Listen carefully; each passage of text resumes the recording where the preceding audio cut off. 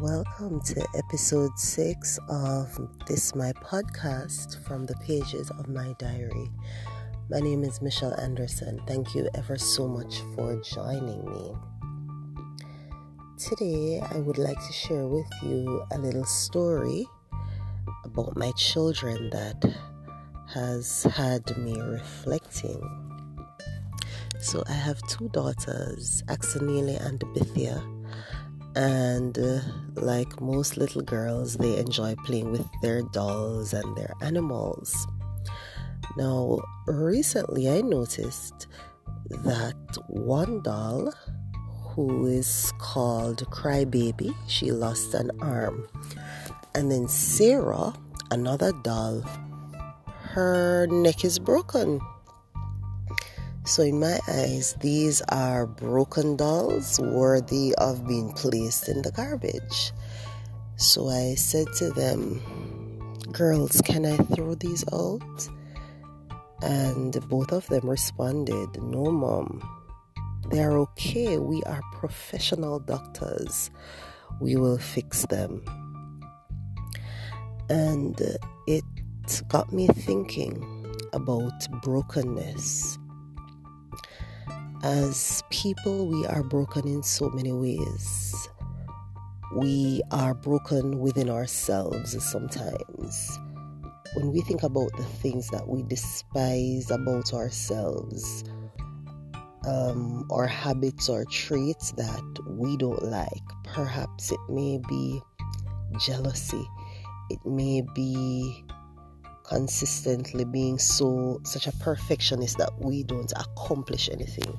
It may be that we know that we are mediocre in some areas of our lives, and sometimes these things really set us up for failure, and we hate these things. And sometimes we pray about the things that we don't like about ourselves, but we don't quickly see the change, and we feel defeated. Other times the brokenness is around us, or it is among us. So we probably see broken marriages, we see broken relationships among family members, we see where friends are going through the motions in terms of perhaps employment, where there is no pleasure there. So we do it just because we need to survive. Brokenness is all around us. We look at even a world that is impacted by COVID-19, and we see how many persons are being broken as a result of this virus. We see family members losing each other. So brokenness is all around us, and we pray, and sometimes we get discouraged because we wonder how God feels about these broken situations. We would hope that it would be a quick fix.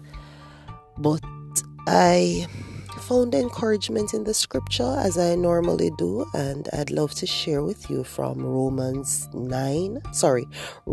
8 verse 38. It says, "For I am convinced that neither death nor life, neither angels nor demons, neither the present nor the future, neither any power, neither height or depth, nor anything else in all creation will be able to separate us from the love of God which is in Christ Jesus." So as I encouraged myself, I want to encourage you.